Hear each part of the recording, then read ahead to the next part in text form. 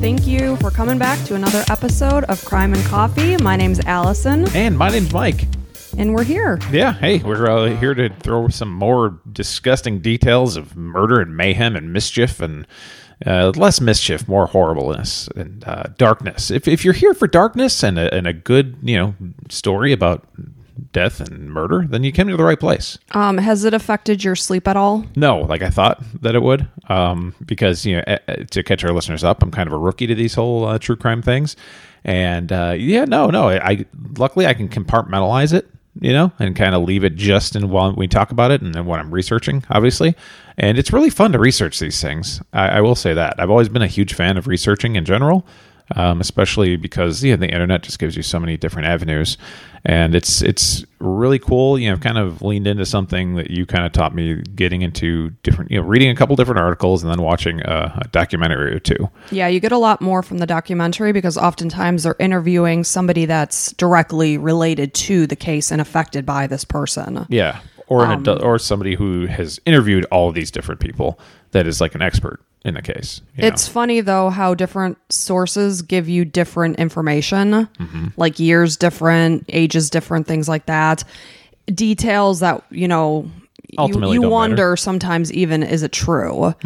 And the one I'm doing today, they interviewed him and they did say, they're trying to sensationalize this and blah, blah, blah.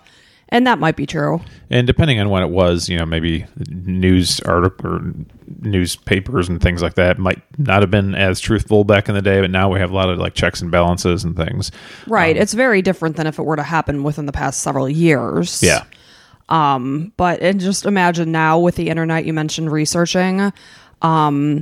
I'm sorry, we have a candle burning right now and there's a piece of paper leaning on the candle. So we're going to have to move that so we don't have a fire on our hands. Typically you don't want fire. So Mike and I are both 42 years old. So, back in our elementary school days, there was no internet, of course, even high school. So research was a real bitch. You had to leave the house and go to the library and do the whole Who goes to the library? Well, how did you research at home? No, I know. You can't. Well, there you go. I agree. So you had to go to the library. Well, I'm saying in my current state, I'm thinking wow. Imagine having to go to the library instead of having the internet at your hands. No, it's a terrible pain in the butt. And of course, at that time, we couldn't even drive.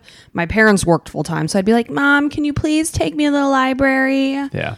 It's still a great place to, I guess you can rent books for your Kindle, and they say you can get movies and stuff like that. Yeah, I'm too lazy for that business. Yeah, I mean, we really are, unfortunately. Yeah, you're not, but I am. Well, which is weird because you're not lazy about anything in the house. Well, that's just the thing. I don't want to have to leave the house to go to the library to save myself $2 on a Kindle book or whatever. Right.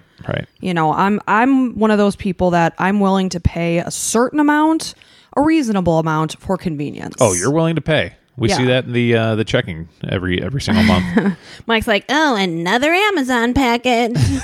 I'm like, yeah, that's because I'm the one I already start Christmas shopping. I know it's kind of absurd, but I do start in September. That's nothing wrong with that. Well, I've learned in years past that I'm going to have a calmer Christmas. Oh, yeah. You had an anxiety attack. One time you didn't do anything until December 1st? Yes. Oh, wow. That's not like you at all. No. It's not. But, as the years go on, you learn. And that's what I've learned. I'm talking to you like I don't live with you every day. Yeah.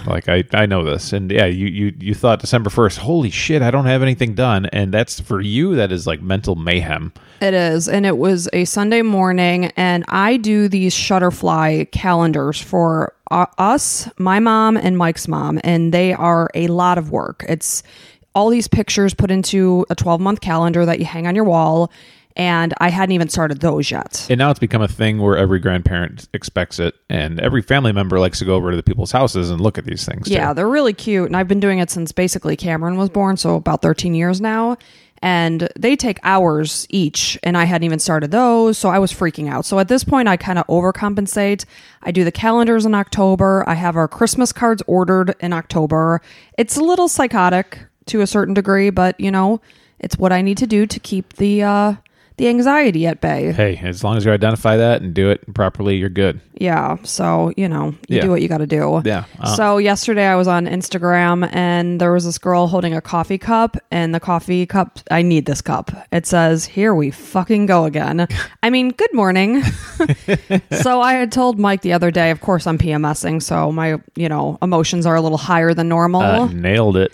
And I was like, I just feel like it's Groundhog Day. I'm just doing the exact same thing every day. Like, when you said that, I was like, oh, what time of the month is it? Yep, it's around that time where she kind of feels everything's crashing down on her. Yeah, Yep. it is. It builds up, and it is the same. It's like the alarm goes off at 4:20 every morning, and then you got to go to work and come home and do your workout. And so I really related to that coffee cup. On a macro scale, yes, but on a micro scale, every day is precious, and you got little It's a gift. conversation. That's why they call it It's the a present. gift. That's why they call it the present. It is. You can have these little conversations with your kids. Those are the different little things. If you look at those, then you can kind of differentiate. Yeah, just bite me. Yeah, I know. It'd be great if we were all on vacation all the time, but that's Not just all how the it goes. time. Well, we get 2-3 weeks a year. that we can do Luckily, that? I get to hoard my PTO hours, so I get lots of vacation. How many do you have now? Like 200? I probably have like 140 or 30 maybe. Oh, I was way off. Yeah. Yeah. Yeah. No. Hey, I like to have that cushion so that I could get the fuck out of Dodge if I want to. Right. It's important. And I really don't take a lot of time. No. So I want to say real quick. So if you're listening to this, if you could, there's a free way to support us. It's really easy.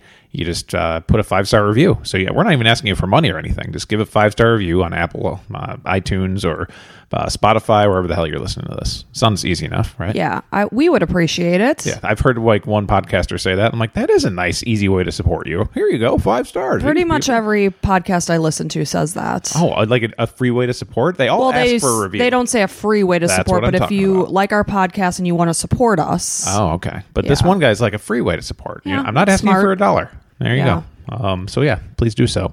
I've been looking forward to this. So now you've been talking about this subject, which I don't even know the name. But you've been talking about this person for a couple weeks now, and you were wondering whether or not you should bring it up. And I'm sure you'll get into all that. But I also enjoy kind of sitting back and listening to the stories, just like one of our listeners here. So, well, like you said, crime and coffee. We sit here and we drink our coffee, and it is nice to just be the listener sometimes. But it's also nice to do the research and learn something you didn't know, which, interestingly enough, in the crime world that I'm in and the podcasts I listen to, I don't know if I truly ever heard this story before, except for one detail at the end. I do remember hearing that one detail. So I must have heard it, but I didn't even know this guy's name. interesting. Yes. You're pretty good at that stuff. Exactly, I do. It sticks with me, especially this story. I can't imagine how this story wouldn't have stuck with me. Yeah. So- well, we've got our coffee. We got an espresso shot in each one. I even put sweetener in mine, so I'm in for an extra treat. Usually I go black, but this time I got a little sweetener, a little coffee, a little creamer. We're getting crazy today. yeah, get nuts. What the hell? Let's do it. Hey, it's October, right? Let's That's get nuts. right. October is a really big deal for a lot of people. Is it? It is. I go on Instagram every so often. Yeah. And people do love October. I And felt like a different feeling this year. Like people are like, finally October 1st, fall. Like it was different. Maybe because of COVID and people are getting outside more or something. I don't know. But well, it's different here because we live in sunny Florida, the Sunshine State, and it's currently, averaging 89, 90 degrees at the end of the day. But still, you do feel that lack of humidity. And if you've ever been to Florida in the summertime, it's a friggin' swamp and it's awful. So we finally get like bearable temperatures at some points in the day, whereas we're from up north and we certainly don't get that crisp air for a good another month, I'd say. I want to remind you that we're choosing to live here. So I a lot of know, people might it's- listen and be like, why don't you move? I'm one of those people, maybe I'm just hard to please. Well, you complain a lot. When we lived in Chicago, I would dread the winter, and here I resent this effing heat. Yeah, your whole family likes to complain. It's like a really new thing. So like, if you hit a branch on your head yesterday, and I don't even know if it hurt you, but you said, ow. It was a surprise, Mike. Yeah. I'm not a robot like you. Like if there's a pain or if there's a feeling in general, you're going to hear about it from Allison's family. Oh, you're so good. I know you don't complain at all. I really don't. Let me give you a gold sticker. I'll take one. Yeah, Thank you're you. not getting one. So Oh, don't. well, hold why your would you breath say there. that? That's I was mean. trying to dangle the apple and then rip it away. That's mean-spirited. Yeah, well, I'm mean-spirited. Yeah, you are. So speaking of mean-spirited, let's get started here. Let's do it. So this one's a doozy. It is just kind of unbelievable, but I will just go ahead and dive right in. So this is a story of Dennis Nilsen. Dennis Nilsen. Yes. Some people How do online... you say it? It's Spell it? Nilsen. Okay. Some people in I watched a couple of documentaries. One was on Netflix. It's called Memories of Murder, the Nilsen tapes. One of the people described it as Nielsen, but it's predominantly pronounced Nilsen. So anyway, Dennis was a Scottish serial killer and necrophile. Those are two horrible things. Yeah. His spree went on between 1978 and 1983. He has a known minimum amount of 12 murders of men and boys, and he attempted to kill 7 others. So he was a busy man between those several years. Initially, when he was caught, he confessed to killing about 16 victims. The majority were described as homeless or gay. Basically, he took advantage of the times, and during this time in the 80s in London, where these happened. Yes, he was born in Scotland, but these all happened in London.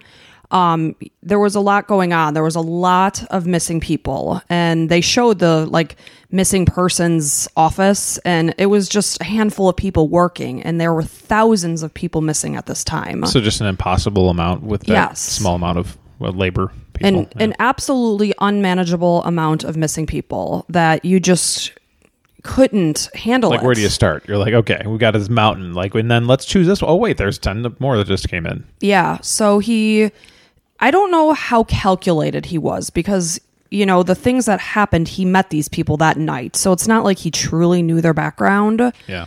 But, he tried to find people that were maybe coming over to London from wherever they were from to find work, find a new location, find a new them, and just basically hope that their disappearance wouldn't be noticed, is I think what his MO was. Fair enough. Yeah. So anyway, Dennis. Also at that point in the 80s, you say gay, and it was still obviously, the mass population looked at gay people as wrong. Yes. For, eons before that, and also into the 80s and into the 90s even, and now finally things are starting to finally out. I mean, think about how long ago that was. Yeah, so a lot of these gay people were probably closeted and didn't want to be known about, and maybe shunned from their families perhaps. So yeah, I'm just kind of you actually hit the nail on the head there, and that is what happened to a lot of these people. Yeah. So at this point in time in London, there was a lot of homophobia, but there was also a lot of movement starting where there was gay marches and things like that, and people were finally starting to confess, say, fuck this, we're regular people. Exactly. It's like we're like you, just like other things. Yes. So this was in the early 80s that this was starting to happen. So anyway, Dennis was born on November 23rd, 1945 in Fraserburgh, Scotland. He was the second of 3 children. His parents were both from Norway. His dad was a Norwegian soldier. Not very present in their marriage whatsoever. Basically, what I read was that the 3 children's conceptions happened when he was home from whatever he was still working on with the military. So he wasn't around a lot. It was a very unhappy marriage.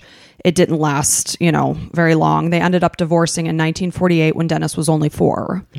So, Dennis and his mom and his siblings began to live with his grandparents, and Dennis was exceptionally close to his mother's father, his grandfather. His grandfather was a sailor, a fisherman, I should say. So he would leave at certain points to do his fishing jobs, and Dennis was very lonely when this happened. And sadly, his grandfather passed away on October 31st, 1951, when he was out at sea. So this was a huge loss to Dennis. While he was out at sea? Yes. He was actually on a job in the North Sea when it happened. He died of, I think it was a heart attack. He was only in his 60s when he passed away. So it was unexpected. I think he was 62, if I remember correctly. Jeez, nowadays it's a lot of fathers' ages and things. Yep, exactly. People are waiting a lot longer to have kids these days. So yes, it was young for a grandfather, and Dennis was 5 at this point. Okay. So of course, at this point in time, funerals and things like that happened in the home. So his body was shipped back to their home, and he was laid to rest for the viewing or whatever in their home. So Dennis saw that his mother was crying, and she said, "Do you want to see your grandfather?" So he was taken into the room where his grandfather lay in an open coffin, and his mother had told him that his grandfather was sleeping and had gone to a better place. He wondered why his grandfather hadn't taken him to that better place with him. He saw his grandfather's body, and what I saw in these documentaries, that in his mind, something flipped, and his ideas of love and death fused together. which I call bullshit on. Yeah, because that's like one of those, like a lot of these things you're saying, like his mother said to him, "Do you want to see the body?" It's like nobody was fucking there. Nobody knew that's what she said. I think the mother actually was interviewed in several of these documentaries. Okay. So, and also as children, many of us have gone to a funeral of a loved one. Yeah. I know my dad's brother, my uncle, passed away when I was probably maybe around Dennis's age, 5 to 8 years old. Mine was 6, my first death, my grandpa. Yeah, and it's surreal because you're seeing the person that you love, but all the life is gone from the body, and it's just the body. And as a child, and even as an adult, sometimes it's hard to see. Yeah. My brother wouldn't go to a funeral for like years, like decades, because he had some tough losses early in life, teenage years. But and that's the kind of an important thing. It shows you should really just tell the truth to your kids. Yes, 100,000%. Like Grandpa wasn't sleeping. No, he was dead. Grandpa was dead and not coming back. Yeah, and it's sad. It's okay to be sad. Yes, it is okay to be sad. Well, and I'm saying not to be a downer. I'm talking about this murder. Newsflash, it's going to be a downer. It's going to be a downer, but when we first got married almost 20 years ago, we got our pets. So basically what you can say is all at the same time our pets are dying. And I know that sounds terrible, but you don't think about that when you get all your pets at the same time, that they're all going to kind of go at the same time. Mm-hmm. So over the past several years, we've had to put down our pug, we've had to put down our cat, and then now his brother, our other kitty, was sadly had to be put down on Monday. And of course, it was very tragic for our family. But, we're very open and honest with our kids about what's happening. And we talk to them about, he led a good life and we're actually doing him a favor by doing this. And when we had to first put our initial pet down, our pug, our daughter was only like maybe 6.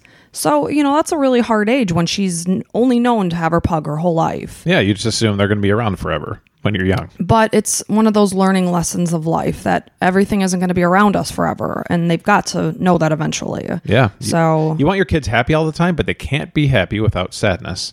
And I say that all the time, but when life is ending, you need to learn that, this person or this animal, the reason we're so sad is because of the happiness that we had with them. Exactly. They brought us so much joy while they were with us that's why we're feeling so much pain. That's the yin and the yang. It's the balance of life, and it sucks, but it's also tremendous that you have that feeling because they made you so happy. Exactly. So we actually got a puppy during the pandemic, like so many people did, because we had already put down 2 pets at that time. And then we had a almost 19-year-old cat on our hands and like a 15-year-old Chihuahua that we still have. But sadly, our cat deteriorated very quickly, and it was just time. Yeah, we told the kids, well, this is the week probably. And before the kids went to school, I'm like, all right, say your goodbyes. This is going to be probably the last time you see them. And they, shed a tear a little bit. Well, of course, we all cried. But then we, when they came home from school, we looked through all the pictures and laughed. And, we always have those memories. And that's what I just tell them. They'll be in our hearts forever because they brought us so many memories and so much love. Yeah. So anyway, I call bullshit that this is like the moment that changed Dennis. I know this was a tragic time for him, the person he truly connected to, which I really don't think he connected to anybody in life. Yeah, I mean, especially if this guy was always out fishing and stuff, then, how much connection could they have had? And, I obviously, if this is the one closest adult to you, you're going to get closer to him. But I agree with you. He was probably fucked up well before this. Yeah, for sure. So, again, Dennis was only 5 at this time.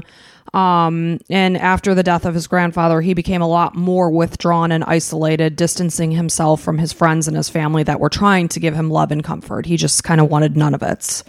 So then I guess there was another point in his life in 1954 or 1955. He almost drowned. He went to the beach by himself. He kind of got carried out to sea, and some boy happened to be there and save him. So I guess that was also kind of a big moment in his life. But oddly enough, a couple of the documentaries I watched did not say a word about the near drowning, I should say. Yeah, that is kind of a big deal. But in my readings, that was like a big thing. So anyway, Dennis's mother went on and remarried and had 4 additional children. So in addition to the 3 she had with her first husband, now she has 4 more. Nice. So he didn't stick around that much longer because he did enlist in the army early.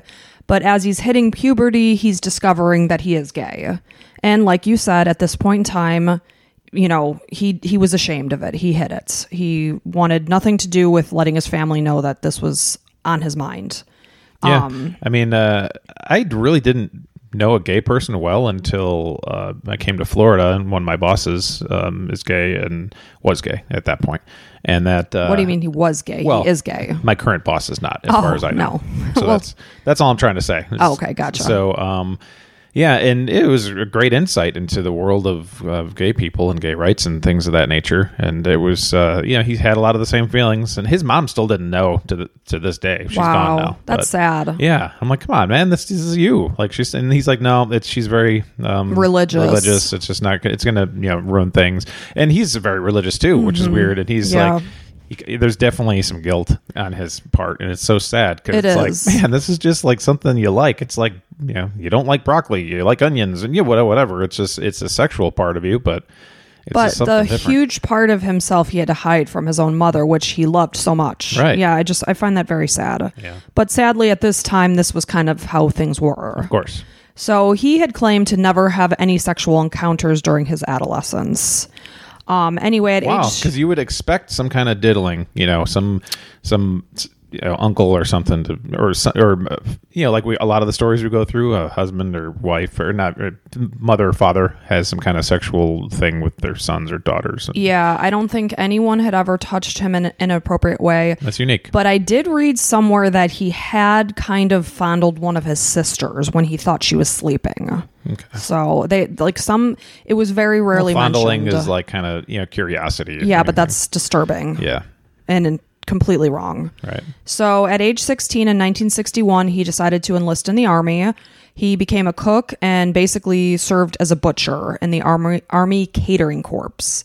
Corps, thank you. Yeah. Such an idiot. It's death corpse, I get it. I know, I've got corpses on the brain. What a moron. Sadly, these butchering skills came into future use for him. So he enjoyed his time in the Army.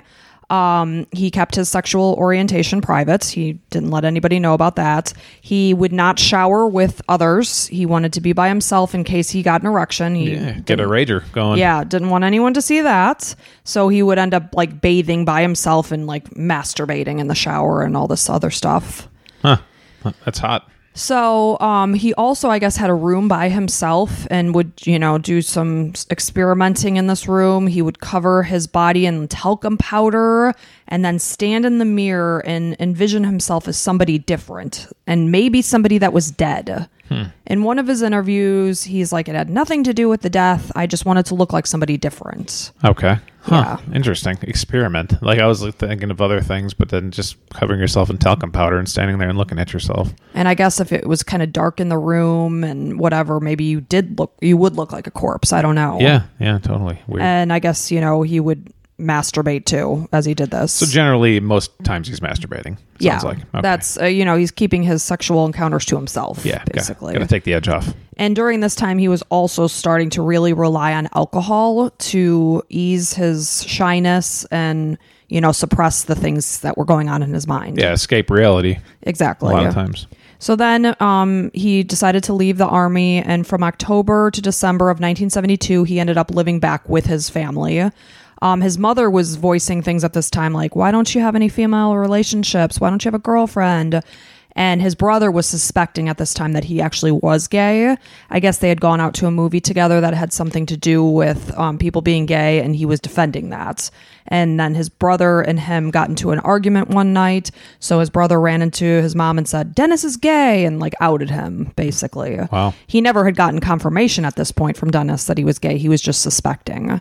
So Dennis said, I'm done with you, and never spoke to his brother again. Wow. Yeah. So. Well, because that's his big secret, and he's trying to tell his mom. It's like, and so it sounds like he didn't necessarily tell his brother. His brother was just guessing based off of his defense of this gay movie. Yes, he did not ever tell his brother. Okay. So his brother outed him. He left home, never spoke to his brother again, but maintained just sporadic, mostly written communication with the rest of his family. So he kind of cut ties with his family at that point in time.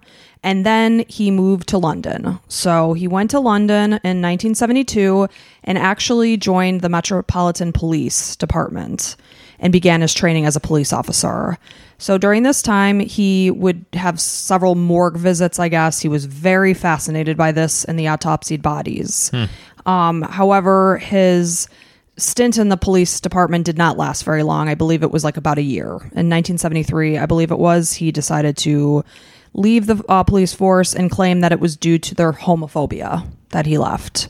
So he quit that kind of early on, and in 1973, I think at the exact moment, or not moment, but time frame, his father also passed away at this time, his biological father. Oh, wow. Yeah. Yeah. So I don't hasn't think... been in the picture for a while. Yeah, and I don't know how often he even saw his father, because, you know, they divorced when he was only 4. Yeah. So, but he died at this time. I guess he gave each child like $1,000 or £1,000, I should say. So he resigned, and in December of 1973 to May of 1974, he was a security guard. And then he took the job that he had until he was caught. He became a civil servant in May of 1974. He worked at a job center. And actually, I saw the sign on the place he worked. It actually said job center. A job center? It is a civil servant. Like, yeah, I don't know what that is. A civil servant, I looked it up, but it's something about the Queens, blah, blah, blah. I don't know. Yeah. It's something they have over in London. Okay. But he was just a regular worker, so I don't know why that's called a civil servant. He basically was trying to find work for unskilled laborers. So it's something like a social worker. Perhaps. I mean, like a headhunter almost. Yeah. Yeah. Well, you're trying to help these people find jobs, better places and their lives and things. Yeah. Exactly. So I guess he's serving the people. The people. Yeah. I guess he did okay at this job. I mean, he stayed there until the bitter end. He was kind of mediocre in his attendance, but he did often volunteer to like cover shifts and work overtime, to the point that in 1979 he was promoted to acting executive officer. Yeah, it's in the government. You show up enough and you're going to get promoted. Yeah, exactly. So then in 1975, he met a man named David Gallican. He was 20 years old. David was. I'm not entirely sure in 1975 how old Dennis was. Mm-hmm. You know, my math is not so good. I guess David was outside of a pub. He was being threatened by a couple of men, and Dennis kind of stepped in and saved him, I guess, from the fight. He invited him back to his place. They spent the evening talking and drinking, and their relationship kind of progressed very quickly. The very next morning, the men agreed that they were going to live together in a larger place. It's like, hello, we've known each other for 12 hours. You saved me. I'm going to live here. Pip, pip, cheerio. Pip, pip, cheerio. Here's some tea. So several days later, they actually found a place to live together, 195 Melrose Avenue. And the reason why I'm giving you this address is because this is where the vast majority of murders ended up happening. So this is a specific important Yes, address. This is a very big address. There's 2 addresses that come out in this story, but this is where the bulk of the murders happened. Okay. So they did live together. I guess they were sexually attracted to one another, but they really didn't have a lot of physical interaction. In one story, I read that they like really never did. So maybe they were more like companions. Yeah. But Dennis was actually a real asshole. Like, he wasn't a nice guy. They would film each other a lot, just in normal, not like sexually, right, but just kind of just around their flat. They would just take out their video camera and film each other. And Dennis was not nice. Like, you know, again, he's drinking a lot at this time. And sometimes when people drink, they get angry.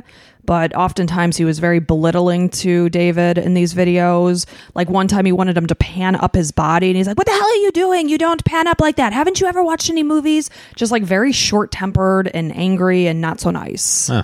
So weird that they would agree to live together so quickly. Maybe he's changed a little bit as, you know, the honeymoon was over, and now it's like his real side coming out. Maybe. They did end up staying together for a couple of years. But I guess after one big fight, Dennis told David, get the hell out. So in 1977, they broke up and David moved out. And now Dennis is living by himself, lonely, whatever. It's just, this is kind of where everything just goes wrong. And within a year, I believe it is that, within a year, his killing spree starts. So 1977, David moves out. 1978 is when everything just goes to hell. Got it. So now he's living in 195 Melrose Avenue by himself. And the night is December 30th, 1978. He meets a 14-year-old boy. 14. Ugh. Hey, real quick, what year was he born? Just so he was born, thank you, in 1945. Okay, so he was 33 years old. Yeah. I always like to get a kind of frame of reference where they kind of just went off the rails. So he was born in November. This is December. So at this point in time, would you say he's 33? 33. Okay, so he's 33 years old when the shit just hits the fan. So sorry to interrupt. He meets a 12-year-old? No, I actually appreciate that. No, he meets a 14-year-old. Oh, God. That's insane because our son is 12 and like 2 years from him, being like talking to an adult in any kind of, oh, God. Okay. So Dennis thought that he was 17, which I don't know how he thinks that is better. But this particular boy's name was Stephen Holmes. Apparently, he had been at a concert earlier that day, and then he wanted to try to get into a pub to have some drinks, but was being denied access because, he was young. So Dennis bumped into him there. He invited him back to his home to drink alcohol and listen to music. And this is basically the repeat performance moving forward for all of his victims. It was listen to music and drink swoop alcohol. in. Why don't you come back to my place? We'll have some drinks and hang out. And it's like, okay, sure, why not? Stephen is being denied access to the bar. He'll go have drinks at this fella's place. So seems like a nice bloke. Yeah. Oh, what's funny? I actually put in parentheses Dennis was 33 at this time. There you go. So thank you, Mike, for doing that math. So they both went back to his place. They drank heavily. They fell asleep. Nilsson woke up the next morning. He found that Holmes was sleeping in his bed. And he later confessed that he was afraid to wake him. He was afraid that Stephen would wake up and say, I'm leaving. He did not want Stephen to leave him. He thought in his head, I want him to stay with me to the new year. And, of course, at this time, it's New Year's Eve when they wake up in the morning. And he didn't even give Stephen a chance to make the decision if he would stay or not. He was just so fearful that Stephen would leave him. He didn't want to be alone. So he decided to take matters into his hands and basically say he was going to stay with me whether he wanted to or not. And that was like his own quote. And so he straddled Holmes and strangled him with a necktie into unconsciousness and drowned him in a bucket of water. So first choked him and then put him into a bucket of water? I think he initially choked him so that he would become unconscious. Oh, got it. And then he finished the job. Maybe he didn't want the death in his hands or something like that. But the death was in his hands. He drowned him in a bucket of water. Well, yeah, there's no logic around Well, this. from what I hear in podcasts, strangulation for death is actually a lot of work. I think what I heard is it could take 8 minutes of constant force and pressure. To death? To death. Okay. Yeah, so I think he would basically do this until they were unconscious and then finish the job by drowning. Okay. So sadly, poor 14-year-old Stephen loses his life without even knowing he was sleeping when this strangulation happened. Then he washed his body in the bathtub, placed him in his bed and caressed his body, and then he decided to masturbate over the body. Oh, God. Which I believe happened quite often. So if I don't mention it in a case, there's a good chance it happened. I feel like it was a sexual thing for sure. Oh, for sure. And it was the complete control. Yeah. And he was actually described as a complete control freak. Mm-hmm. And what better way to control somebody when they're dead? They're not going to talk back. Right. So this sick fuck kills them so that he can take full control over them. That's crazy. So I wonder what just kind of flipped the switch and it was he's probably wanted to kill people a lot before then. Well, that's what I wonder because, because he lived with David. Why did he never think to do anything to David? Maybe he wished that he did. And the switch was when David moved out and now he's alone in this flat. It was just everything just went to shit. Yeah. So he basically waited for rigor mortis to pass and then he placed his body beneath the floorboards of his flat where he remained for 8 months. And then he burned his body in a bonfire that he put in his backyard. So 195 Melrose Avenue was very handy for him because it was a bottom floor flat that had its own garden in the backyard. And so he was able to do easy disposals. Is it still there? It's there. I don't know if it's still, if they tore it down. I'm not entirely sure, but this is a very busy part of London. I mean, there's homes everywhere. It's not like it's in like a private lot or something. Yeah. I was watching them do digs in the backyard, and I mean, there's homes everywhere there. Yeah.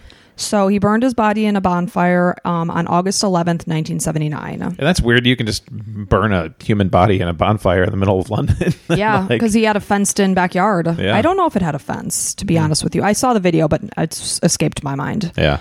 So now we're moving on to the following year, because of course that was the end of 1978. He met him, like basically he killed him on New Year's Day, New Year's Eve.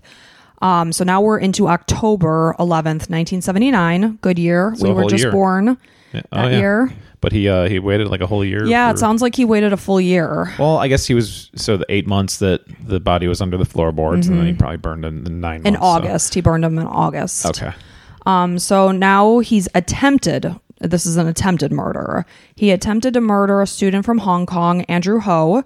He had met him in St. Martin's Lane pub, invited him back to his flat with the promise of sex. He attempted to strangle Ho, who was able to escape him and report him to the police. Nilsen was actually questioned by the police, but Ho decided not to press charges. Wow. Again, I think a lot of the time it comes down to not wanting to be outed. How'd you meet him? Where were you? Yeah. What was the story? What were you doing? Yeah. Why'd you go back to his place? Yeah. So I think a lot of it stems down to like shame. Right. They didn't want to... They just wanted to just forget about it and never see him again and move on. Oh, and sorry to kind of put you on the spot, but this Stephen, the first victim, Yeah. Did his family look for him like at all? So Stevens, I watched the documentary. There were so many different people that murders. were talked about, but yes, and that's just the thing. And that's especially one of the people they interviewed, the brother and sister. Like he had it in his mind that they were people that were not going to be noticed, but that wasn't the case. Mm-hmm. Oftentimes they were listed as being missing people. Well, maybe he's thinking, well, they're shut-ins or whatever. They're drifters. Yeah, pushed out of their families, and maybe he probably talked to them. I imagine he probably talked to Steven. Steven's like, I hate my family. I never want to talk to them. I'm sure that's part of the equation. Maybe or maybe not. But maybe or maybe he probably not. hears that, but in like puts it in his own little stupid head that like, oh, nobody's going to notice this person missing. Whereas these people do have families that care for them. Exactly, and that is the thing that the brother and sister of this one particular person I'm going to tell you about, they had come out and said, with the media, everything is like about sensationalizing Dennis, but forgetting the victims and that they were people that were loved and missed. Well, that's why I'm thinking as I'm talking, any of these people we talk about, there's a chance that one of their family members could listen to this. Right. But you don't want to go over something like, I definitely want to say Dennis is a piece of shit. There's no doubt about that. Well, he's a monster. Absolutely. So you got to remember that every one of these victims were human that didn't want to die these days. Well, you know what? I was actually thinking about the victims last night. We took our puppy for a walk. I'm saying puppy, but she's not anymore. And it was just such a gorgeous night. And I was looking up at the stars. And again, in Florida, the humidity has been so high. It wasn't. It just felt so great. And I thought to myself, like, he took that away from them to be able to go out. Like, he just snuffed their life at age 14. Like, what would Stephen have gone on to do? Who the hell knows? Right. But he took it away from him without a second thought. Yeah, it's the because ultimate he didn't control. want to be alone. Yeah. Fucking loser. So luckily Andrew Ho was able to get away, and then now we're moving on to close to a year later from his first. It's December 3rd, 1979. He encountered 23-year-old Canadian student Kenneth Ockenden. Now, keep in mind, out of all the murders he committed, only 8 were identified. So there are still to this day, they don't even know the missing people. They're just, which is so sad because these family members won't Never have a have closure. Exactly. And you said so many missing people were at this time, so Yeah. it's like it could be any of them. So this particular man, Kenneth, he's from Canada. So they actually did end up, like the Canadian whoever put out like a missing persons thing, and they really pushed it along. Because they had their country on like the push. Why the hell isn't London doing more? Like that's crazy. Yeah. Or England, I'm sorry. I think their hands were just really tied and they didn't have the resources. Yeah, I guess it's different. Yeah. Ugh. Thousands and thousands and thousands of missing people at this time. If Canada can do something, well, but they weren't successful in it. Right. They didn't identify it until he was caught. Yeah, but they had enough resources to say this person. Oh, maybe because they were overseas and that was a little bit different. Yeah. But, So Kenneth was in London visiting relatives. He was drinking at the West End pub where he bumped into Dennis. Dennis, of course, has been living in London for some time now. So he's like, hey, I'll be your tour guide. I'll take you around, show you the sights. And they did just that. And after they had gone out and did the touring stuff, Dennis invited Ockenden back to his flat for drinks and a meal. He could not recall the exact moment he strangled Ockenden with his own headphones. So basically, he's telling Kenneth to listen to this music, puts his headphones on Kenneth, and decides to take the wire for the headphones and strangle him. Yeah. Ugh. Which you picture those big 1970s kind of big covering over your the ears. ears. Yeah, listening to your record player. Yep. Kind of thing. So he dragged Kenneth across the floor with the wire, poured himself rum, and continued to listen to music with that same pair of headphones that he had just killed him with. I mean, he's just a sick, sick person. The next day, he purchased a Polaroid camera and photographed him in suggestive positions. He laid his body spread eagle on the bed while he watched TV next to him for several hours. It's like he truly saw these people as like his companion. And his toys almost like, and something to play with and like a doll. Yeah. It's absolutely sick. He then wrapped his body in plastic bags and again stowed him under the floorboards. On 4 occasions during the time he was under the floorboards in a span of 2 weeks, Nilsen removed Kenneth's body from the floorboards, placed him in the chair beside him as he watched TV and drank. So he's putting this poor person under the floorboards and then dragging him out for company. And at this point, I mean, I don't want to get too much into the body, I guess, but rigor mortis and everything, it's got to be a hard thing to do. Well, rigor mortis, off the top of my head, I don't know how long it lasts, but it does pass. Yeah. So, you're dealing with decomposition though. Yeah. Yeah. So, and it's not like he's the professional that knows how to deal with bodies and things like this. No, this is just on the fly. Yeah. Just imagine the decay in his house and stuff, like just disgusting. Yeah, and just like under the floor of his living room. It's sick. So then his third victim, this is the family that was interviewed in a couple of the documentaries I saw. One of the ones I watched last night was called The Real Dez, because that was his nickname, Dez.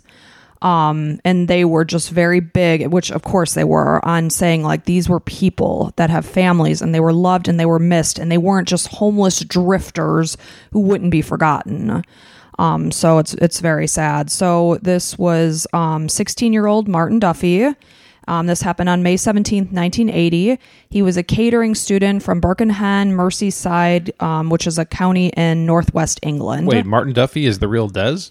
No, Dennis is the real Dez. Oh, Dez. Yeah, Dennis's nickname was Dez. Oh, okay. I didn't get that. Got it. Okay.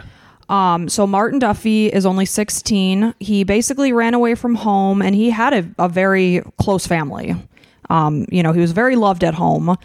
He had hitchhiked to London on May 13th without his parents' knowledge. He had been questioned at this time, like at the time he was hitchhiking, by the British Transport Police for evading his train fare.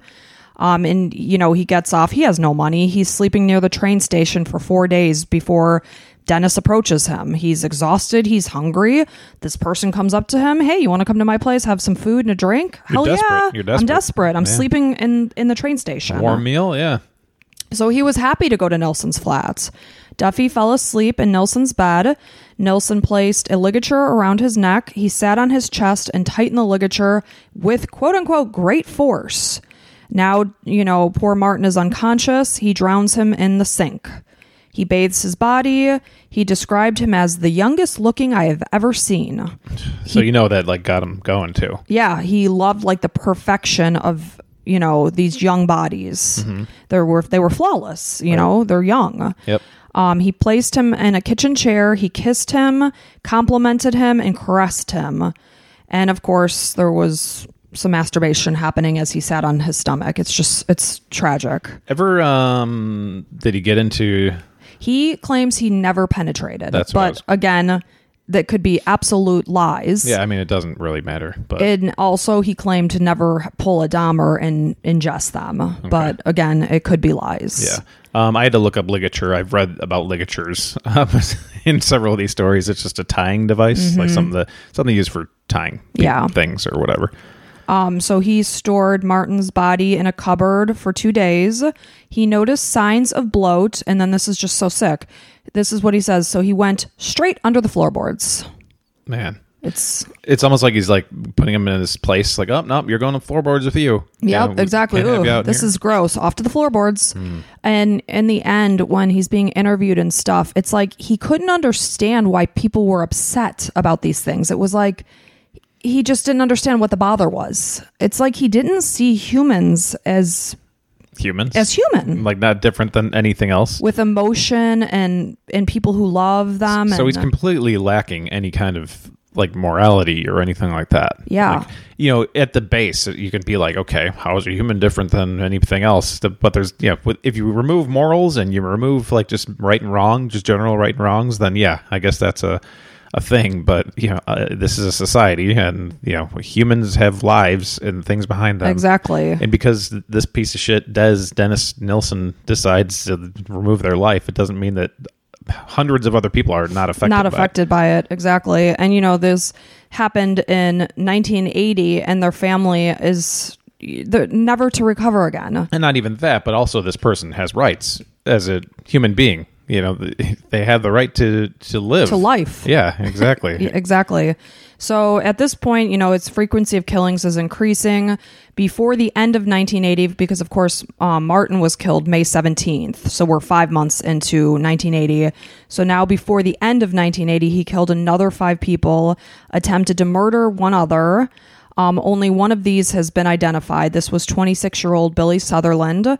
He had gone to London from Scotland to find work. He was said to have visited the job center where Dennis worked, and Dennis had noticed his Scottish accent, commented on it, and invited him, just as per usual, out for drinks. Music, drinks, or sex, or warm food, meal. A place to be. Yeah. So, he's definitely preying on the people that have needs. Exactly. His family had filed a missing persons report for him, but they didn't discover that he had been killed for another 3 years until Dennis was caught. He claimed to be extremely drunk during many of his murders, so he was vague in his recollections of the unidentified victims, but oddly enough, he was exceptionally concise on recalling how they were murdered, and even would get defensive with the press when they got dates and times wrong. Yet he didn't even have the decency to put a name to the person he was killing. Well, decency is out the window. Fucking piece of shit. Yep. So... Well, how frustrating is that? They're like, what was the person's name? Like, I don't even know. Yeah, but it's graphically recalling how it was how they were killed. And it's, as a police person trying to investigate this, it's like, what are you going to do? Like, he killed somebody. He knows that he did. He's not telling you the name. You're never going to find this person. And he may not know the name because he was exceptionally forthcoming with information. He was very quick to talk to the police. It didn't matter to him. It did not matter to him, yet he was able to tell them how long the body had been retained before dissection. And these are names that will never be recovered because they're gone. They're one of these thousands of missing people, and this guy killed them and has no idea what their name was, so you're never going to find this person. And, sadly, when they were digging up the garden, when all of this came to be, they found several, I think it was like 4 or 5 dental plates, and they found out that they had been manufactured in Germany, but in order to get them possibly identified to a person, it would have cost like an insane amount of money, so it was basically denied. You'd think German authorities would help with that. You would think, but whatever the situation or circumstances were. And the police officer who was trying to get this done was like, these are people that could be identified that their family could get closure on, but now we'll never know who these belong to. Hey, Germans, help us out here. Yeah. Throw us a bone. So during this time, he had also allegedly tried to kill 29-year-old Douglas Stewart, who was also able to escape and testified at his trial. Oh, wow. So now he's got bodies accumulating under his floorboards, which it's now entering summertime. So we're dealing with insects and odor. He would occasionally dig up a corpse. Basically what he would do would keep about 3 to 4 bodies at a time under the floorboards. And then I think it would get to the point that there was no more room. Mm-hmm. So he would kind of be forced. I wonder why he stopped burning. He does that. He does. I think he did like 3 or 4 burns. Okay. So that's what he would do. He would accumulate them, and then he would start to bring them back up to burn them so that he could dispose of them. But he would try to disguise the horrific scent by placing deodorants beneath the floorboards, spraying insecticide twice a day, but yet the smell and flies still remained, he says. He would wrap them in plastic and put them back under the floorboards. Twice with Ockenden and Duffy, he'd like randomly dissect, I guess, wrap them back up, put them back down. And he would always do the dissections on his kitchen floor.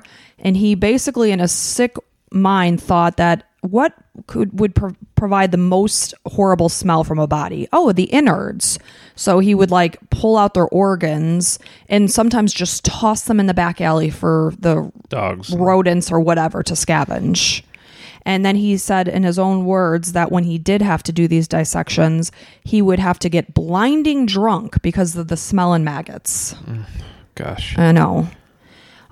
So now in late 1980, he did remove and dissect each of these 6 victims that had been killed since December of 1979. He burned them in a communal bonfire in a waste ground behind his flat.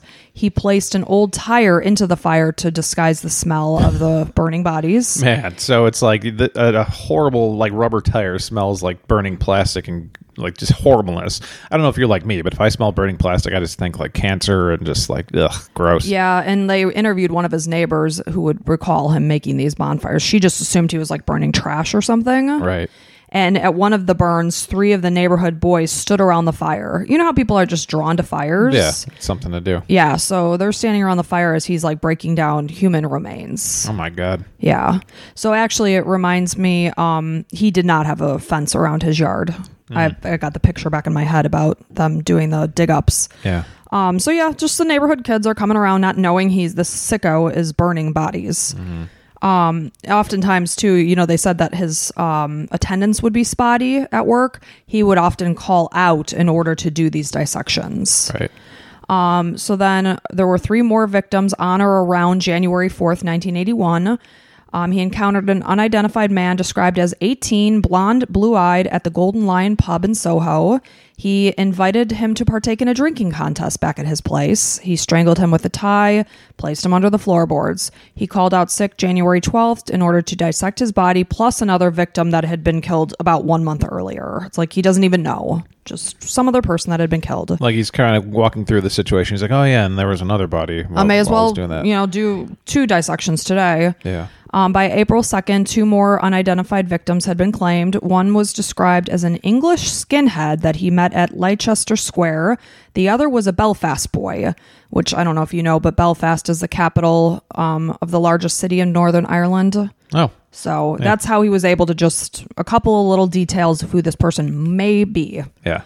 And then he's just so sick. He said he casually reflected, end of the day, end of the drink, end of a person.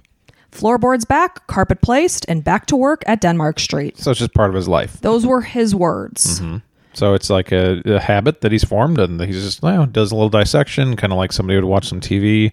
It means so little to him. It's just part of his job. It's kind of like a hobby. Yeah. Oh. Well, it's kind of like I come home from work, we have dinner, we work out, and then, I read for a bit and go to bed. Right. Except his includes a bunch of horribleness. So his final victim at this location on Melrose Avenue was 23-year-old Malcolm Barlow. He was an orphan with learning disabilities.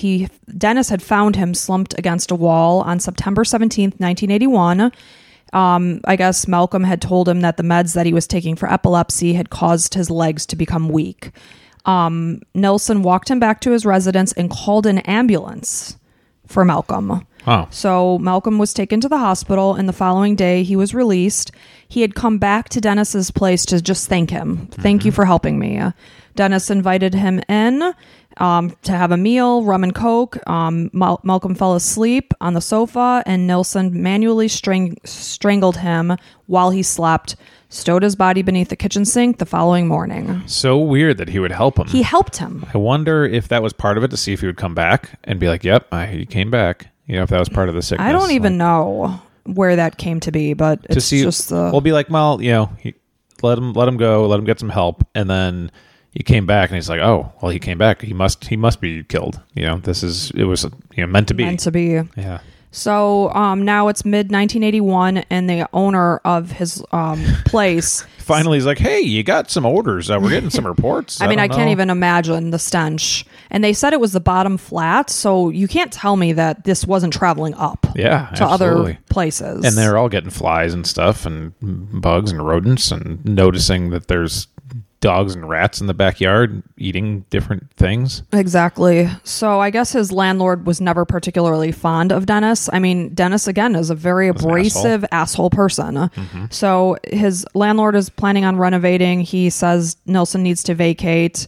Dennis, of course, was resistant because he's got this perfect location where he can stow people under floorboards and burn them in the backyard. Yep. But he accepted the £1,000 to vacate, and he decided to move to an attic flat on 23D Cranley Gardens in Muswell Hill district of North London on October 5th, 1981. Okay. The day before he left, of course, he's got some work to do because he's still got some bodies under there that he needs to take care of before these renovations happen. Can you imagine if he'd never had to move from this place? Like, oh, how many Lord more? knows. Yeah.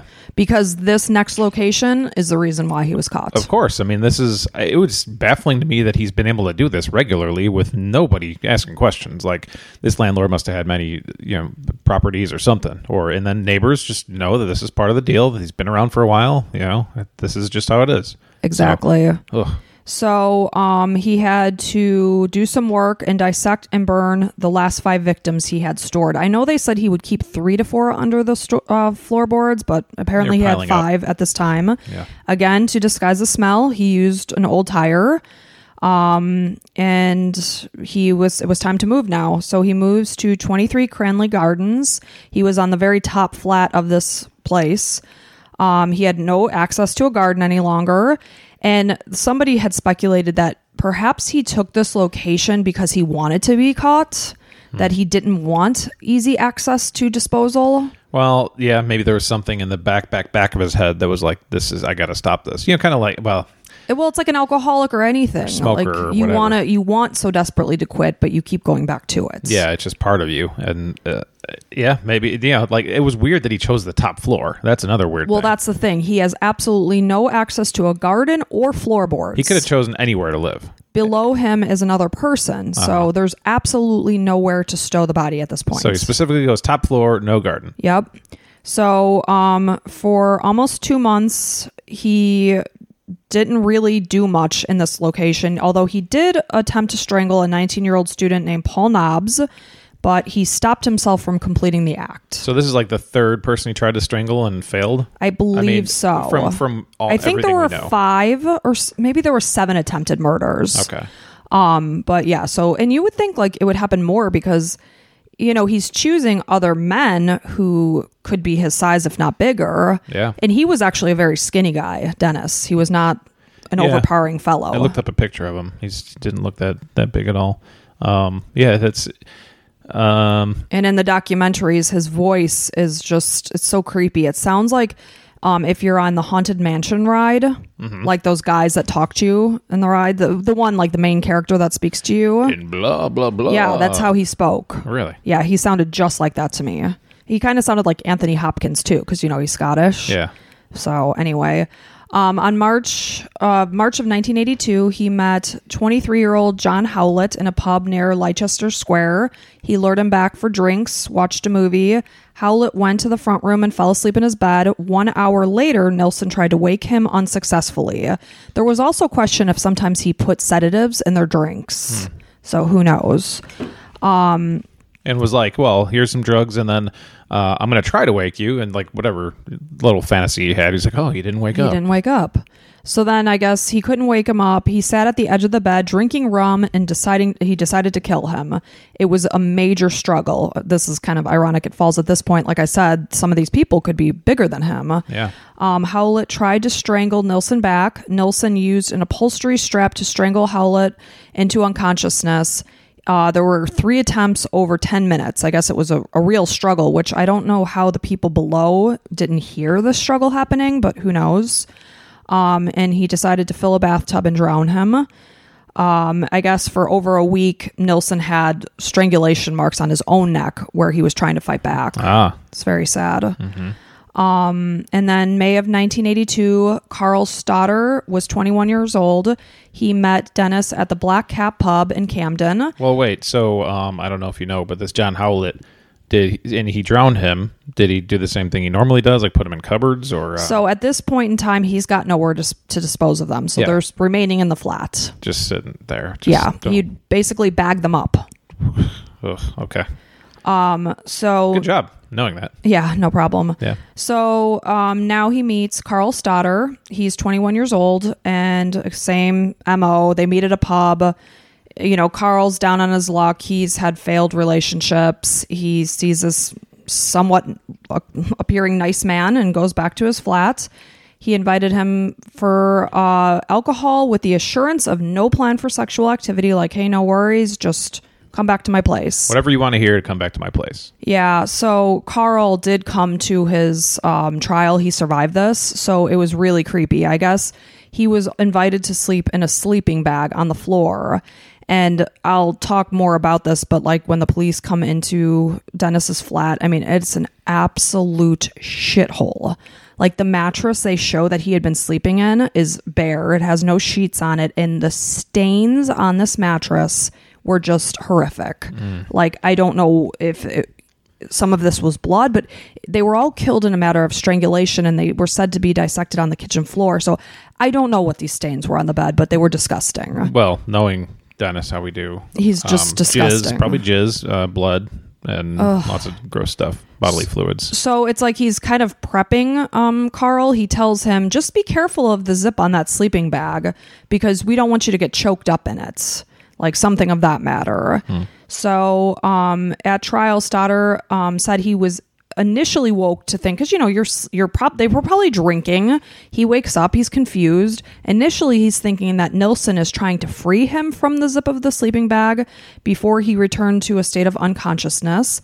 He vaguely recalled then hearing water running before he was realizing that Nilsson is trying to drown him in the bathtub. He said that he briefly raised his head from the water, shouting, "No more, please, no more." Nilsson thought he had killed Stoddard. He placed him in an armchair and realized that he was still alive. He rubbed his limbs and his heart to increase his circulation, covered him in blankets, put him in bed. When Stoddard became conscious, Nilsson lied to him, saying that he had gotten caught up in the zip of the sleeping bag. So I guess Stoddard, he just, tried to convince him that it wasn't foul play. And then Dennis also let him live. Like he brought him back. He brought him back, yeah. That's really interesting. And thank God. I know. For Carl's sake. But, wow.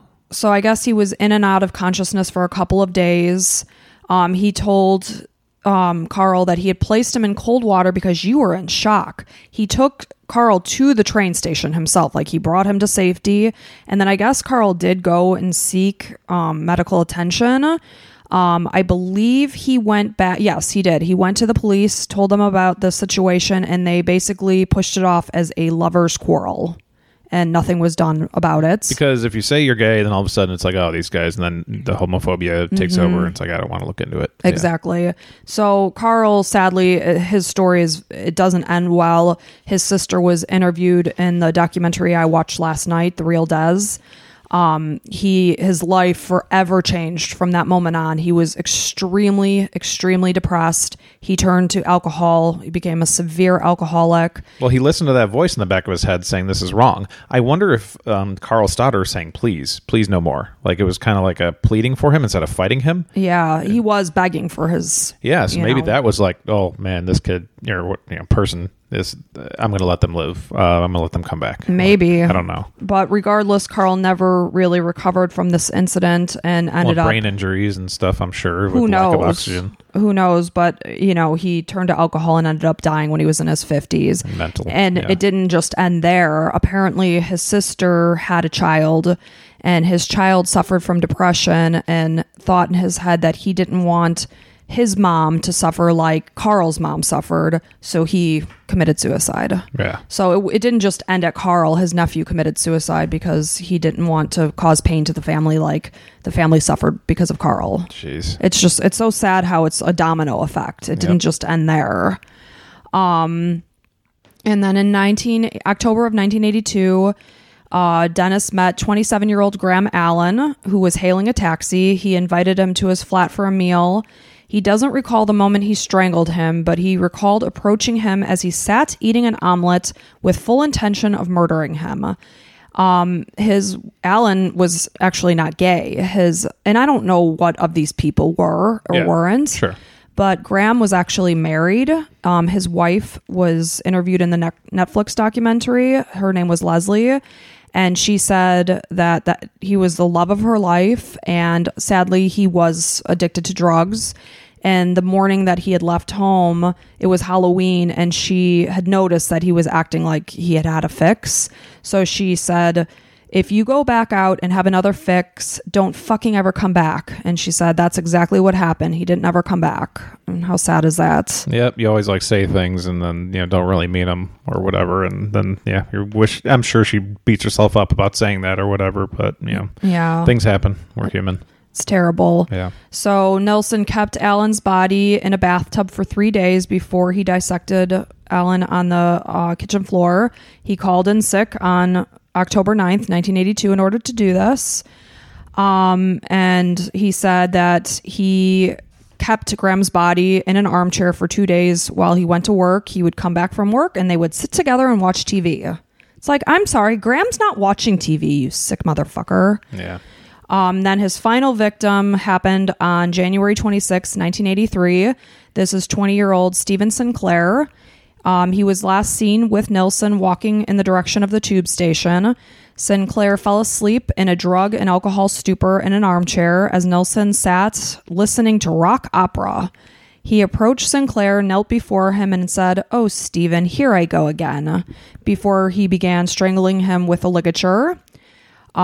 He bathed his body, laid him upon the bed, applied talcum powder to him, arranged mirrors around the bed, and laid naked alongside the body of Sinclair. Several hours later, he turned Sinclair's head toward him, kissed him on the forehead, and said, "Good night, Stephen." He fell asleep alongside the body, and then later dismembered him and placed him in plastic bags, which he stored partially in a wardrobe, partially in a tea chest, or a drawer beneath the bathtub. I guess various places. It's not a very big flat. And it was indicated in one of the things that I had read that Stephen must have tried to commit suicide at one point because his arms were found with bandages around the wrists. So perhaps he tried to slit his wrists at one point, I believe I read. So now at this point in time, we're dealing with 3 bodies, and he's trying to figure out how to dispose of them, because right now they're just in sealed bags throughout his apartment. So I guess he began to try to boil parts of the body. One part of the boil documentary that I read, he had taken a severed head, put it in a pot of water on the stove, turned it to simmer, and then went to sleep. And he woke up, he saw that it was still simmering away, thought, like, does it need more time? He was basically trying to get the flesh off the bone. Yeah. And while this was all simmering and happening, he made himself a piece of toast and had it in the kitchen. Right. I mean, this is just the mind of he's gone. Just gone, yeah. Ugh. So, and I can't imagine how he could work regular jobs. Was there anybody you interviewed that was a coworker or anything that would say? Yeah, they talked to, I think, some coworkers, and they just basically said he was kind of odd, but nothing like anybody to take else. Notice. Sure. No. And he'd go to work every day with his little briefcase, which, by the way, they said that he oftentimes would use Martin Duffy. I guess he used his case as his own work briefcase. Kind of like a little jab to people around there. He's carrying this murder victims.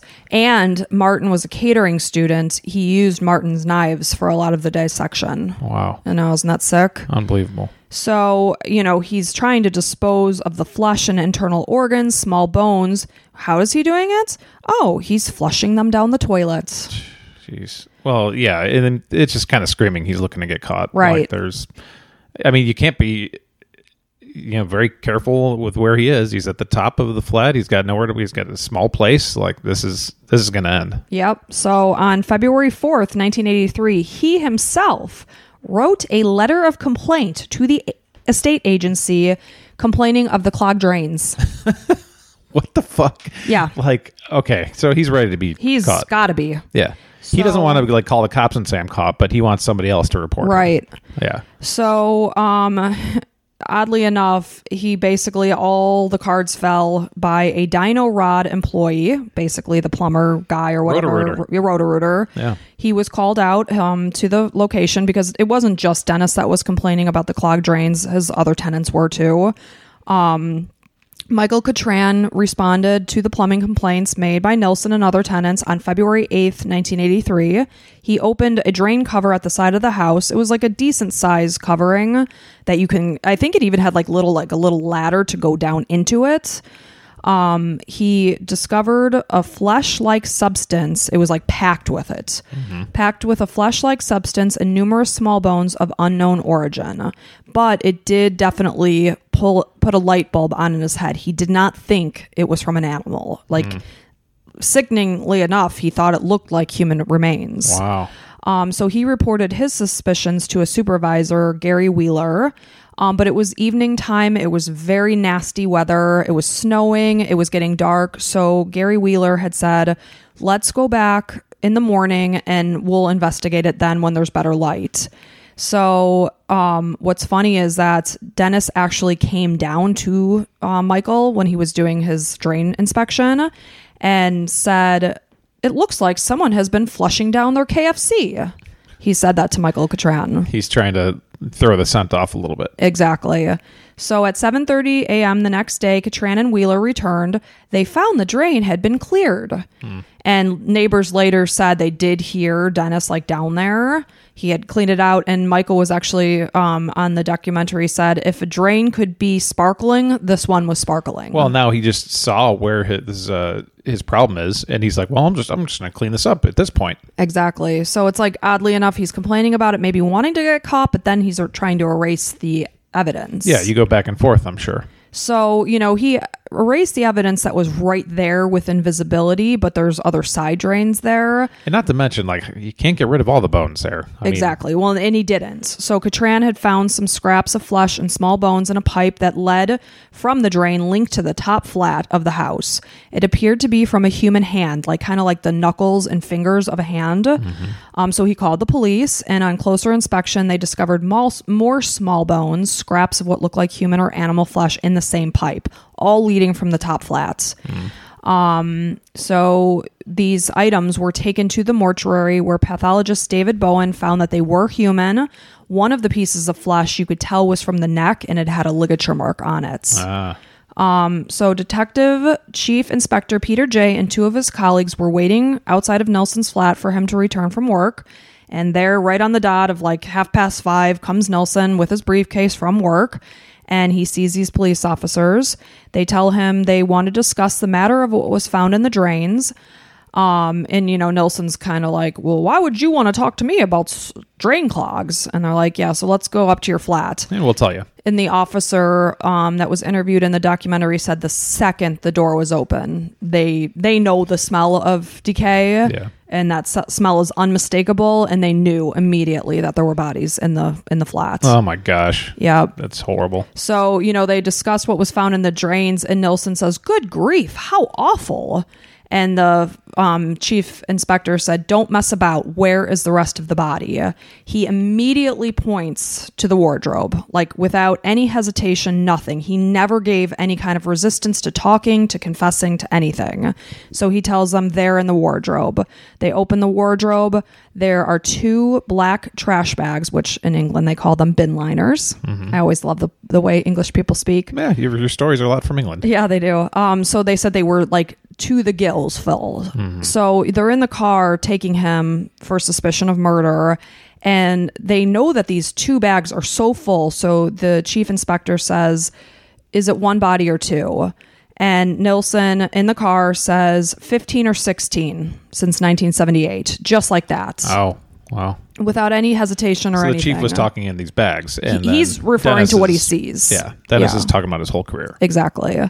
So he says in an interview, 15 or 16, it was just a figure, not an exact number, because it may or may not have been 15 or 16. Sure. But then he kind of went with it. He's like, well, I didn't want to muddle up what people were thinking. So, and he's just so casual in his interviews. He's just got his leg over his knee, leaning back in a white t-shirt as if he was talking about a football game. Yeah. You know? Because it's his life, and that's just what it is. It's factual. He doesn't understand why people get mad at it. Exactly. So later they took these bags to from the wardrobe to the mortuary. One was found to contain 2 dissected torsos and a shopping bag of various organs. The second contained a human skull with little flesh on it, a severed head and torso with the arms attached but hands missing. Both heads were found to have been subjected to the moist heat, which was from the boiling. Yeah. I guess I'll talk later about what I was just going to say. Just ignore me. So then moving on to his confession. In an interview on February 10th, he confessed to the further remains in his Cranley Gardens apartment that they could be found in a tea chest in the living room, and then others were in an upturned drawer in his bathroom. I guess the detectives that went to the scene just said never in their lives have they seen or had, from then on, would they ever see such horrifying things. Like, one said in the stovetop in a pot was a head. Jeez. I mean, Christ. just never in a million years did they think the horrors that would lie behind that door. What an absolute shithole. Can you Exactly. imagine getting into this place? You talked about the shithole, like, mattress, smells of decay. Like, oh my, this guy's living in here like every day. He lived in here. And obviously he probably got used to the smell and didn't bother him at all. I don't know how that's possible, because when you're coming back from an 8-hour shift at work, your nose is still adjusting. Yeah. And if my eyes served me right, on the bag they found in the wardrobe, one of the two, I believe it was an air freshener, like sitting on top. I couldn't That's not tell gonna what do it was, anything, but it's buddy. like, you fucking idiots. Yeah. There's 2 bodies decaying in here, and you got an air freshener sitting on A couple top. boxes of baking soda. But I'm not kidding you. This place was an absolute dump, just like an absolute shithole. But I recall Jeffrey Dahmer's apartment too, when they showed pictures of that. Same thing, just an absolute shit show. So these people are just the lowest of the low. So they're interviewing him now, and they're saying, they're finding the remains from the 3 men in the Cranley Gardens apartment. It was Stephen Sinclair, one he could not name, and another one that he knew as John the Guardsman. They were all killed via strangulation, usually a necktie. He admitted to attempting to murder about 7 others who had escaped him. He also he told them, this is only where 3 of the murders happened. Melrose Avenue is where the bulk of them. He went with them to Melrose Avenue to show where the victims had been burned, showed them the garden, all of that.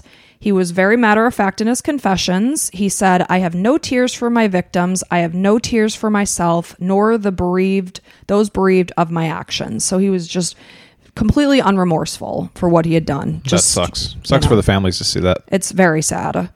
So and then I also, in these documentaries, the police force is bringing themselves out to Melrose Avenue. It's dead of winter, and they're faced with this garden and having to sieve through all the contents to try to find remnants of these people to try to identify them. Yeah.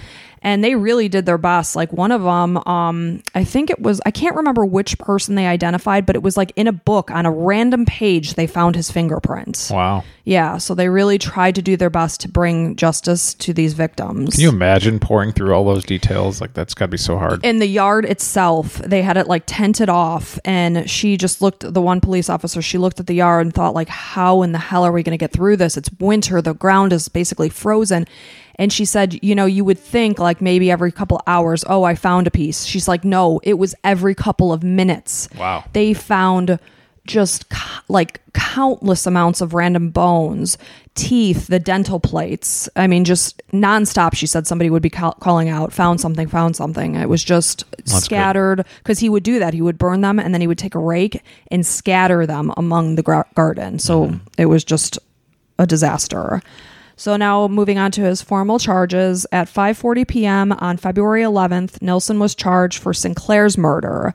They were able to identify Sinclair in his apartment at the time that they discovered Nilsen. So he was initially charged with his murder right off the bat. So at least they can process him and start Exactly. getting things working. Yeah. Yeah, and he said he was uncertain as to why he killed. He says, "I was hoping you would tell me that." Like, what the fuck? Well, he's so mentally gone, he doesn't Yeah. He's like, why did you kill him? I don't know. Why does anybody kill? Exactly. He said he had no motive, and the decision was made only moments before the act. He said he would sometimes shave the victims, apply makeup after bathing them to conform to his physical ideals.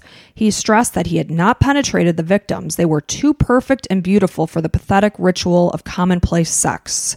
When questioned if he had remorse, he said, "I wished I could stop, but I couldn't, and I had no other thrill or happiness." He said he took no pleasure in the act of killing, but worshipped the art in the act of death. On May 26th, he was committed to stand on trial for 5 counts of murder and 2 attempted murders. The 6th murder charge was later added. It was because they had found the jawbone of Graham Allen too close to the trial to add it to the conviction. Oh. So sadly, Graham's murder was never charged to him, but... and then for whatever reason, I guess the attempted murder of Carl Stoddard, he was never charged for that one. I'm not sure why.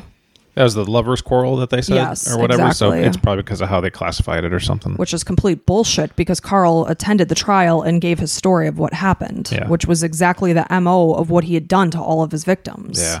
I mean, not only did he try to strangle him, he tried to drown him. Well, maybe it was just like, him versus him story, hearsay, and it's all maybe Dennis was like, no, I wasn't trying to kill him, and then that would put a kibosh on everything because he has to basically say yes that he did this. You need that evidence. Who knows? So Dennis was brought to trial on October 24th, 1983, charged with 6 counts of murder and 2 attempted murders, and the son of a bitch pled not guilty on all counts. Insanity? Exactly. That's what he was trying.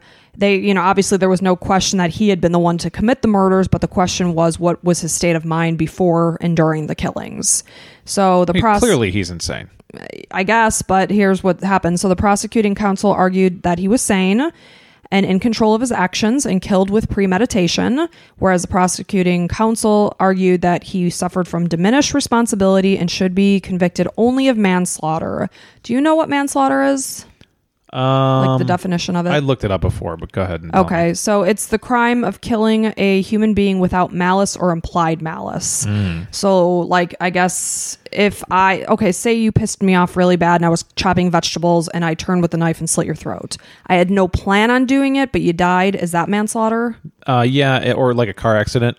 Like, that's a big manslaughter one. With the, like, drunk driving or whatever? Yeah, like you weren't out trying to kill people, but your actions caused somebody to die. Got you. That's a big manslaughter thing, yes. So what it was ultimately deemed was that he had no disorder of the mind and that he was sane and he didn't get off on any kind of insanity. Wow, so they got him for murder? They got him for murder, yep. Good. And then there was another, Douglas Stewart, was one of the people he had attempted to murder. He came to be a witness. He testified that on November 1980, he had fallen asleep in a chair in Nilsson's flat, woke to find his ankles bound and Nilsson strangling him with a tie while pressing his knee into his chest. He was able to overpower Nilsson and said, Nilsson shouted, "Take my money." Coward. Stewart had reported this to the police. And again, questioned but dismissed as a lover's quarrel. He had another person testify, Paul Nobbs. He said he woke early with a terrible headache. He washed his face in the bathroom. He looked up at himself in the mirror and found that his eyes were completely bloodshot. He had broken blood vessels in his eyes and face. Could you imagine seeing that on yourself? No. And I guess when Nilsson saw me, exclaimed, "God, you look bloody awful." And he advised him to see a doctor.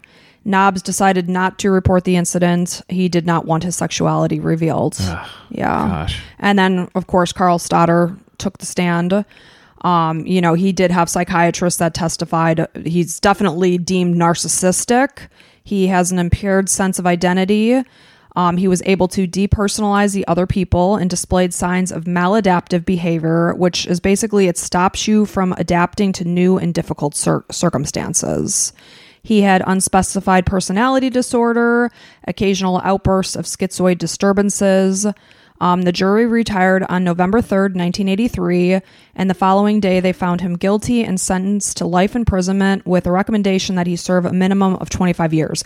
I don't understand things like that. Like, what do you mean life imprisonment with minimum of 25 years? What does that mean? It's like all the rules, like in case he's able to Yeah. If he got good behavior, the fucker killed. Yeah. That's insane. He's a fucking serial killer. This guy needs to go away and cannot Forever. be in society ever again. Like, So, but this was overthrown. So the initial sentencing happened in 1983. In 1994, this was overturned and just blanketed by life imprisonment. yeah. And I mean, this is where you start talking about, death penalties and stuff. You can get into morality of are we, should we be able to take somebody's life or not? But if it ever is a case like this, it's like this guy is a horrible, horrible human being. And he's not capable of changing Right. because he doesn't see what he did to really be a big deal. Which is why I am kind of surprised that they didn't get the manslaughter, because he didn't go out and be like, I'm going to kill somebody tonight. It's like he saw them. Then he's like, okay, that's probably why. So he sees them, brings them to his apartment, He wants consciously to kill them. brought them back to his place with the intention of killing them. Right. So it wasn't, okay, that makes more sense. Yeah. So really, that is premeditation. You're right. He got himself dressed and went out to the pub in search of a new victim. Can you imagine somebody like this guy who's killed, like, admittedly 15 to 16 people and tried to kill 7 others, like, even standing in front of a judge and trying to get off of charges in 20 years? Like, And I mean, I don't even know what the jury has to talk about. Yeah. Like, guilty. Yeah, guilty. Okay, Good. anyway, let's go get a bite to eat. Right. But again, had he not moved to Cranley Gardens, Lord even knows how long this would have gone on. Yeah. And it only happened because his tenant or whatever it is needed him to move out. That it wasn't like he chose to move out. No. Had he not been forced to move out of that place, Thank God. he may have never been caught. Right. I mean, the way it sounded, it would sound like it could have gone on for years and years. And like this decades. only just happened from 1978 to 1983. Mm-hmm. So the man was very efficient in his work. Yeah. So basically, to end the story, he's no longer with us. On May 10th, 2018, he complained of severe stomach pains. They said he was taken to York Hospital. I guess he had complained of these pains and denied going to the hospital. I guess he didn't like healthcare workers. Dennis, don't worry. I'm sure they don't fucking like you either. Yeah. He was found to have a ruptured abdominal aortic aneurysm, which is basically an enlargement of the abdominal aorta that usually causes no symptoms until it ruptures. They oftentimes find it on scans incidentally, and it's kind of just like a ticking time bomb. But his ruptured. They did repair it, though he died on May 12th of a PE, which is a Pulmonary embolism. There you go. You're so smart. And a retroperitoneal hemorrhage. He was cremated on June of 2018. No family members attended the service. His ashes were later handed to his family. And that is the end of Dennis Nilsen. Thank God there's an end to him. Yes. Man, alive. Man alive. That's pretty horrible. And you've been researching this one for a while. Well, there's just so many victims. Yeah, you it's know, sad. It's just really sad. You want to do your due diligence on each one because they're human beings. What's really sad to me is that only 8 were identified. So there's others that their family will never know what happened to them. They're just gone. And maybe they were drifters, but they're still human beings. And Exactly. still. And stories. some people that find that they're gay back in that day, they maybe didn't even give their family a chance to have a reaction. And maybe the reaction would have been acceptance, but they were just too scared. Truthfully, it's very rare that there's acceptance in that day. Now there's a good chance of acceptance. And there's still probably 50-50 shot. I don't know about 50-50. No, it's I can't imagine. It's just like there's so much like just from a book in the Bible that says, the Bible isn't even very clear about it. I think, didn't it say A man shouldn't lay with another man? Yeah, Something like there's that. like one spot. I could never attest to that. I've never read the Bible, so it's in the Old Testament. There's things that say you shouldn't eat crustaceans. That say if your wife bleeds, you shouldn't have her in the house. These are all part of the Old Testament that we don't follow everything in there, but the man and the man thing, we're following that. we're really putting the Yeah. importance on that piece. How about let's just treat people as human beings, and so they don't feel bad about coming out of their sexuality, and not find a serial killer. That's insane. That's exactly. insane. Well, and sadly, he was questioned somewhere around 5 times by the police. Oh, wow. They did. They came You think by. it would add up? They'd be like, well, this guy's been On the maybe radar. Maybe they just thought, well, he's abusive. and we're going to keep on until they get somebody who's actually dead. Well, nothing we can do with this guy. And he was well known on the scene. Like, people were being interviewed. They called him like the taxi man or something, because oftentimes he would go to the pub and then take a man home in a taxi. Oh, wow. So Yeah. bartenders probably, I mean, a lot of drinking. So he's at every pub all the time. Yeah, he was a huge drinker. In so many of the home movies, he's always got a drink in his hand. Always is rum. Yeah. Oh, man. What a horrible human being. Yeah. Glad he's dead. Me too. Well, good job on that one. Well, thank you. Well done. Good research. And sorry to the families involved in that one. Me too. It's about all this week. We got an hour and a half on this one. Well, it's a lot to cover. It was. So thanks for all the detail. And again, if we're going to be back next week with another one, I'll be up. And we're a weekly podcast. Listen to us and give us 5 stars. We'd appreciate it. Yeah. Anything else from you? Nope. We'll just see you back next week. All right. Bye.